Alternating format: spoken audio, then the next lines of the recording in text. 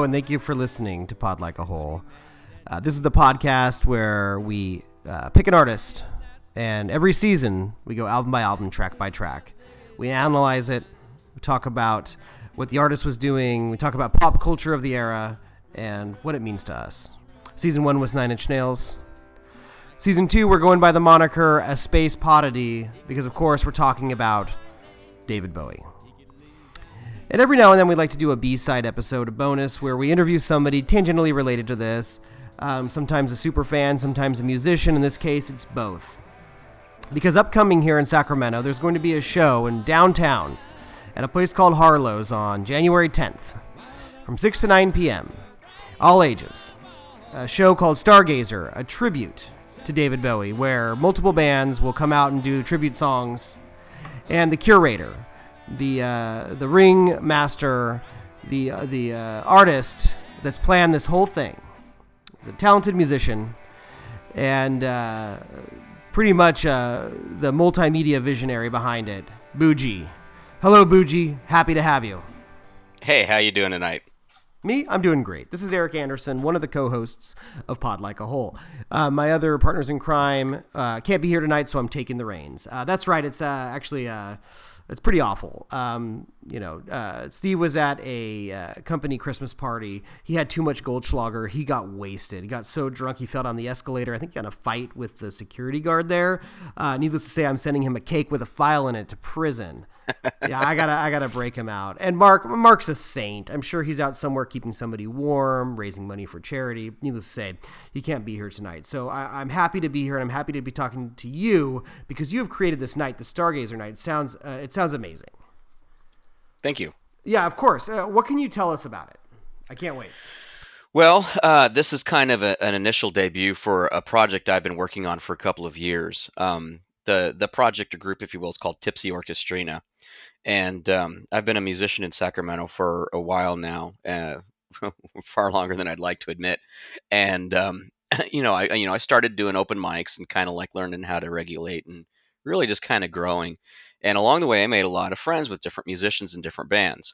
And Tipsy Orchestrina has a core group membership that is pretty steady. But the whole principle behind Tipsy Orchestrina is to be able to bring in all of these different musicians. And I believe you're a little bit of a musician yourself. You probably have been in one of those situations where, you get a couple guys together and you're having a great time in a backyard and you're just playing random songs and guys are just, and girls are, you're coming up with stuff off the wall and you're just having a great time. And that improvisational energy that comes with that and that liveness and just the fun of it. The reason we like playing music to begin with, that so many musicians forget when they get serious about their craft, is something that I wanted to bring back. And so Tipsy Orchestrina will have musicians join us for different shows. It's never the same show. And, our normal forte are kind of like, crowd pleasers, jukebox covers, random requests. I mean, depending on the tip, we'll tackle Kesha. We'll do whatever you want as long as you understand that that's all kind of sight read and played by ear. And I'm also very fortunate that the people that I bring into this project are usually way better musicians than I am, and so it's standing on the shoulders of greater people for sure. So it makes my job way easy, and just it makes for a fun night. So we've been doing that for about half a year now, and this project was already planned to be part of it. It actually was born from an idea. I performed in a Creedence Clearwater tribute show October of 2018, and preparing for that show and getting ready for that. One of the things I found really rewarding was the deep dive and the deconstruction into those particular favorite songs of mine. And I knew coming off of that show that I wanted to do something like that again. I wanted to do a focused study on a particular chunk of music somewhere. And I kind of sat on it in a while, and I had my favorite picks and all this kind of stuff. And just in the course of regular listening and going back through the library, the Rise and Fall album came up, and it hit me like a ton of bricks. This is it. The way that Bowie's vocals escalate, and each song is starts out in one place and takes you to another place, and then you put all of those pieces together, and the album as a whole is so much stronger as a result of just more than the sum of its parts. I knew right then and there that this was it, but of course, it's not exactly an easy an easy target to go after. So, I knew I had my Oh, work oh, cut out absolutely. for Yeah, me. talk about Yeah, swinging for the fences for there. sure. Um, but I'm looking forward to hearing it. So, what other Bowie? Well, hold on. Let me back up just a little bit here. I mean, we love talking about when we got into Bowie and kind of like what our foot in the door, our entry point was. I mean, what about Hmm. you? When when did you first get into Bowie? What kind of made you the fan you are today? So much so you're putting on Sure, this big show. absolutely. Well, of course, since before I can remember, songs like Starman and Ziggy Stardust, and then even, the later stuff has always been in my rotation. It's in my regular listening, and they've always been favorite songs of mine, even before I really was a critical music listener and stuff like that. So it's always been part of my life. I've got a couple pieces of Bowie artwork around the house, and my wife, as a matter of fact, before I even met her, she is as big of a Bowie fan, if not more. One of the things when we first started dating is she was showing me the previous year's costume contest where she went as Aladdin Sane and did a really great job. So like it's always been there. Um, and then I think as you mature as a musician, you start to listen to music differently. And I found that going back to Bowie, every time I would listen to that material, I would you'd hear something new, and every time it's something mind blowing. Every time you hear, wow, the way he softened that one syllable right there made a world of difference in the delivery of that line. That's something I got to remember. So it became just a process of like following the teacher. And that's why I said, like, when that album hit me, it was clear as a broadcast from the sky. This is what you've got to tackle. Well, I don't know how much of the show you've listened to, but one thing we love to do, well, myself especially, but I can think I can vouch for the other guys, is digging into Bowie's lyrics because he was an amazing lyricist. In addition to making fun songs, he wrote very strange, lyrics that were he had something to say, but he never did it in a straightforward way. And take something like Rise and Fall of Ziggy Stardust. There is enough of a story there to make a theme album, but he doesn't spoon feed you the story at all. In fact, it's fun to listen to the songs, and even the ones barely connected to the story, finding those threads. Well, and frankly, I think that's one of the things that makes it worth listening to more than once.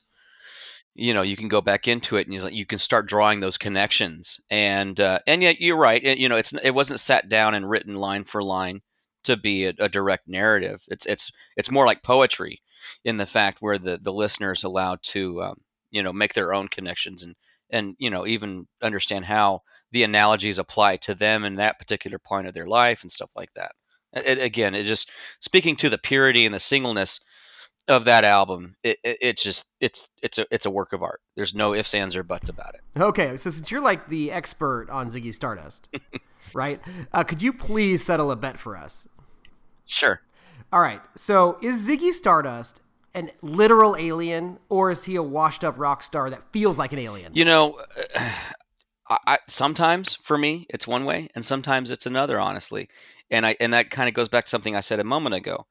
You can listen to an album that tells you a story and speaks to you at one point in your life, and you really identify with it in a particular way. And then maybe you hear it again, and based on what's going on in your life, you might get an entirely different take on it. And duality in representation is one of the things that I strive for in every the originals that I write and stuff like that. I like for people to be able to understand it from different perspectives. Van Morrison was great about a lot of stuff that he wrote that way. Is, on the surface he might be singing about this, but really he's singing about this. And I think a lot of, musicians do that as well. So I'm not going to help you settle the bet, Oh, because come for on. me it's both of them, and it just depends on when you listen to it. I will say, being a classical sci-fi and genre nerd, I do there's a particular penchant for the alien aspect of it for sure. So you're saying I was right. So who's the bet with? Who's the bet with? I was definitely in Camp Alien. Mark maybe a little bit on my side, maybe not. Steve was definitely more on the other side. Alien's just a metaphor essentially. So, you know. Yeah, for sure. Yeah, well, he's wrong. So, you said that you've been kind of kicking around the Sacramento music scene for a while lately. Would you have been played anything that people that have been familiar with the scene around here would be knowledgeable about? Have we heard about you? Yeah, for sure, for sure. If you're a fan of Irish punk music, I'm a member of the Pikeys. I have been for a little over 3 years now. I play banjo and do a lot of dancing and backup vocals and sometimes lead vocals in that band. And that's been a tremendous journey. It's we've had a pretty busy couple of years, and we've gotten to that point where you're so busy that you have to start making some hard decisions. So, if you've been to any of the Celtic fairs in the area, or of course, Irish Palooza is in January. That's also at Harlow's. It's actually the day after the David Bowie show, so I have a very long weekend Oh boy. coming up. Yeah, but and then of course we play all over town and stuff like that. We're in the middle of a creative break right now while we work on new material for an upcoming album. So we kind of put a hiatus on playing some shows for a little bit.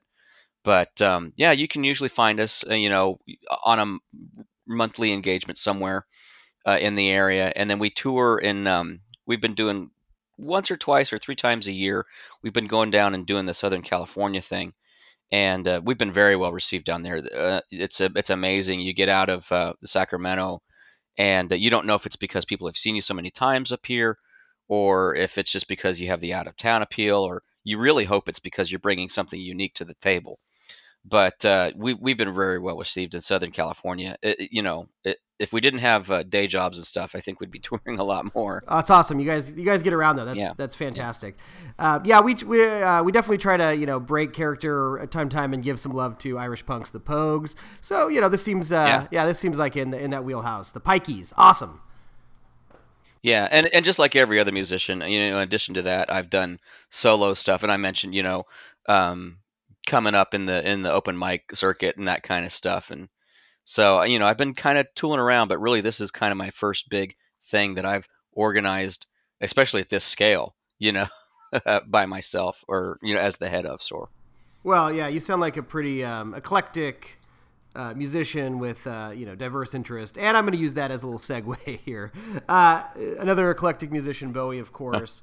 So many different eras, different sounds to kind of gleam onto depending upon your tastes. Although in general, there's something to enjoy in most of it.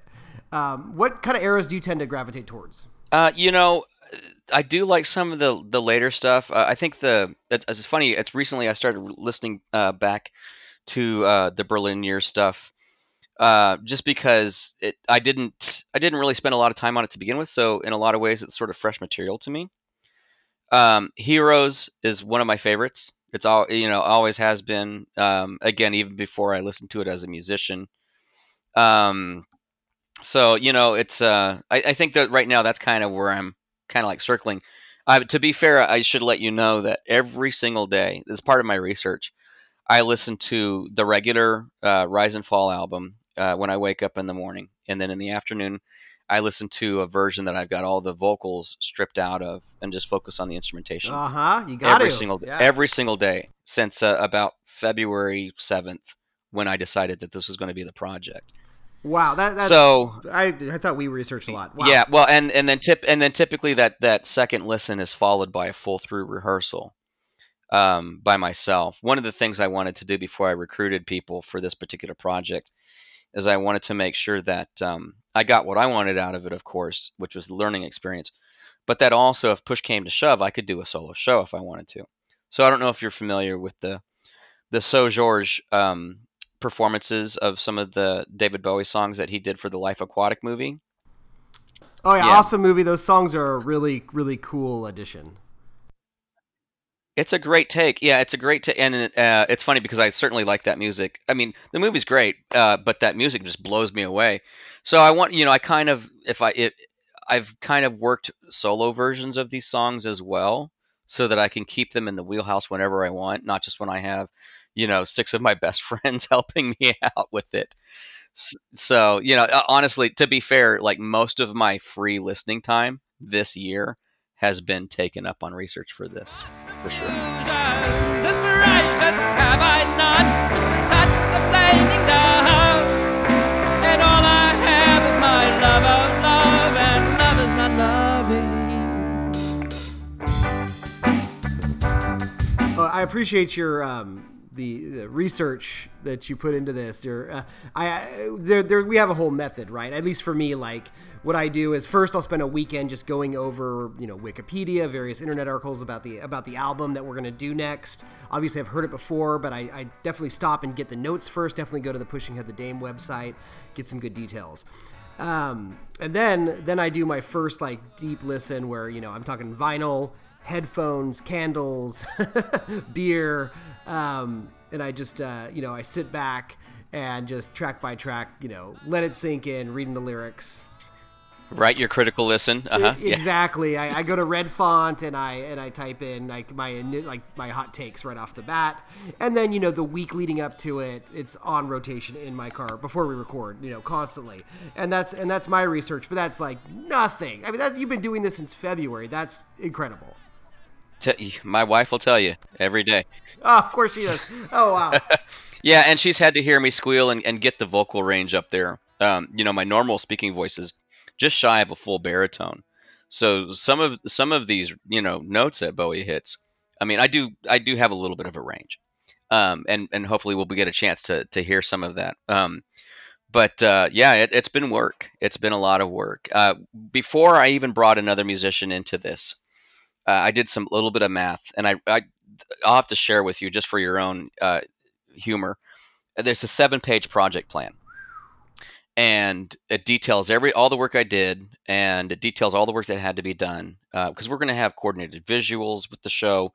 We're going to have coordinated lighting and all that kind of stuff. And at that point, before I even brought another musician on, we did some napkin math, and it was approximately just shy of 2,000 hours that I had already put into the project, rehearsing, listening, deconstructing, watching live performances, from YouTube and stuff like that, to just get to the point where I was comfortable selling it and pushing it on my friends and making them participate. Well, I respect the process. I can't wait to hear the culmination of all this and how it all pays off. Me too. Of course. Okay, so let our listeners know, what can somebody expect from coming to this tribute to Bowie, this Stargazer night? What sights, what sounds, what can they expect to see and enjoy? For sure. You've put a ton of work into this multimedia affair. I mean, paint a picture. So, my main focus in this endeavor was to really deep dive into a single piece of music, and it's really hard when you look at Bowie's library of work and you're like, man, if I just focus on this album, I can't do this song or I can't do that song that I really love. So, and it kind of fit the format anyway to bring in other bands that I've worked with in the past and have them perform an actual tribute, just like you typically see at some of the venues in town.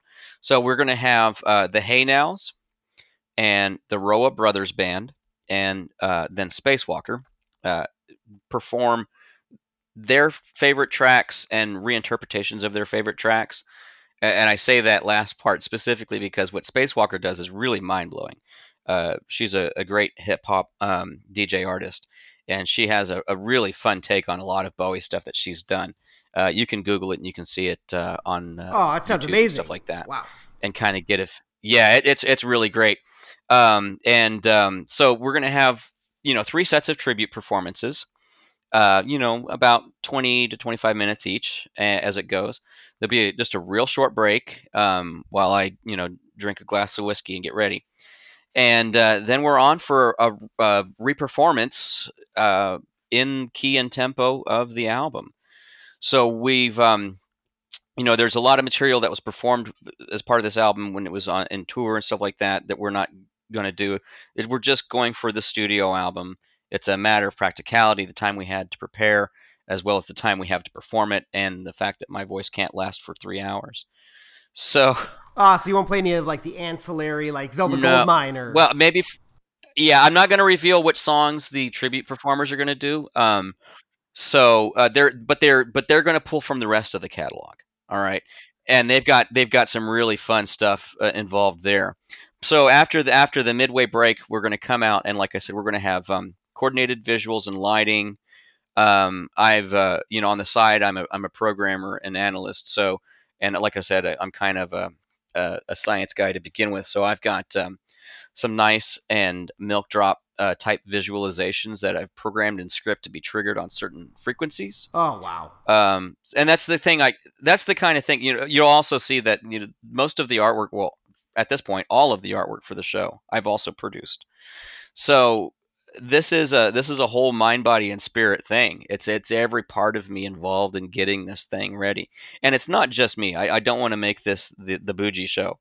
Tipsy Orchestrina I am the ringmaster, as I like to call it, but I've got some great participants in this band I couldn't do it without them, and it goes beyond the people that are actually performing as well. So. Oh yeah, I've seen the show posted one of your pieces of art recently. Beautiful. Thank you. Yeah. It's like you drew like some stained glass. Looks like the cover of Tonight. Then you've got like 3 different Bowies from different eras. Then White Duke. You've got old Button Eyes and somebody else, and just really sells like it's going to be a night of Bowie, all eras, and it's gorgeous. So well done. Yeah, I've just done a prototype. The whole principal purpose of that artwork is to be a candela or a prayer candle wrap. Oh, awesome. So my prototype candles are actually burning right now. The spirit of the Starman is looking down upon me, and he's helping me through this process right here. And so that will be one of our exclusive things that we're going to be giving our pre-sale ticket holders. Is they'll get a transparent style sticker that they can put on a prayer candle, or put on a window and have the light shine through it. But the whole thing is designed to kind of like that homage, that honorship, and be there as sort of a positive influence, something that you can put on your shelf, kind of look at and like, oh man, that's right. This is always such a cool thing to think about. Well, you've got me excited now. I can definitely speak for myself and maybe a couple, 1 or 2 of my co-hosts will definitely be making it out there. If you're listening and you're in the Sacramento area, hell, if you're on the Western United States, come out to this. This is going to be a lot of fun. You can hobnob with your Pod Like a Holers. The music's going to be awesome. It's going to be a multimedia night. If you're not on the West Coast, I mean, shit, get a plane ticket. Wherever you live, you've got no excuse not to come out. I have heard from people as far as LA that are going to drive up for the show. It's kind of mind blowing. And to anybody listening, during the tribute performances, I'll be really hard to miss. I'll be in the crowd, and it'll be really obvious who I am. So anybody coming up who hears this, please come up and say hi, and let me know how far you came and why you're there that night. So you're saying there will be costumes? Yeah. Yes. I haven't pinned it down exactly. There'll be. My goal is to have 3 costume changes in my performance alone. Oh man. And I'm sure you've seen the live takes where they start out with Moon Age Daydream, and there's that double hit on D, da da da.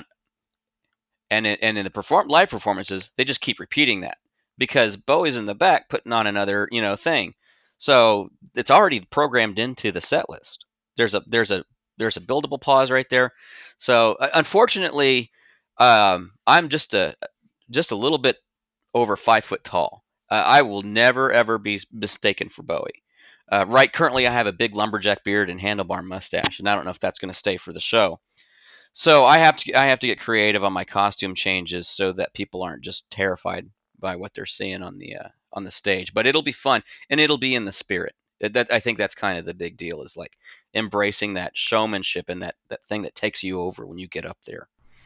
So yeah, if you're a Bowie fan, you are going to love this night. It sounds like I for one, am very excited. It's got everything.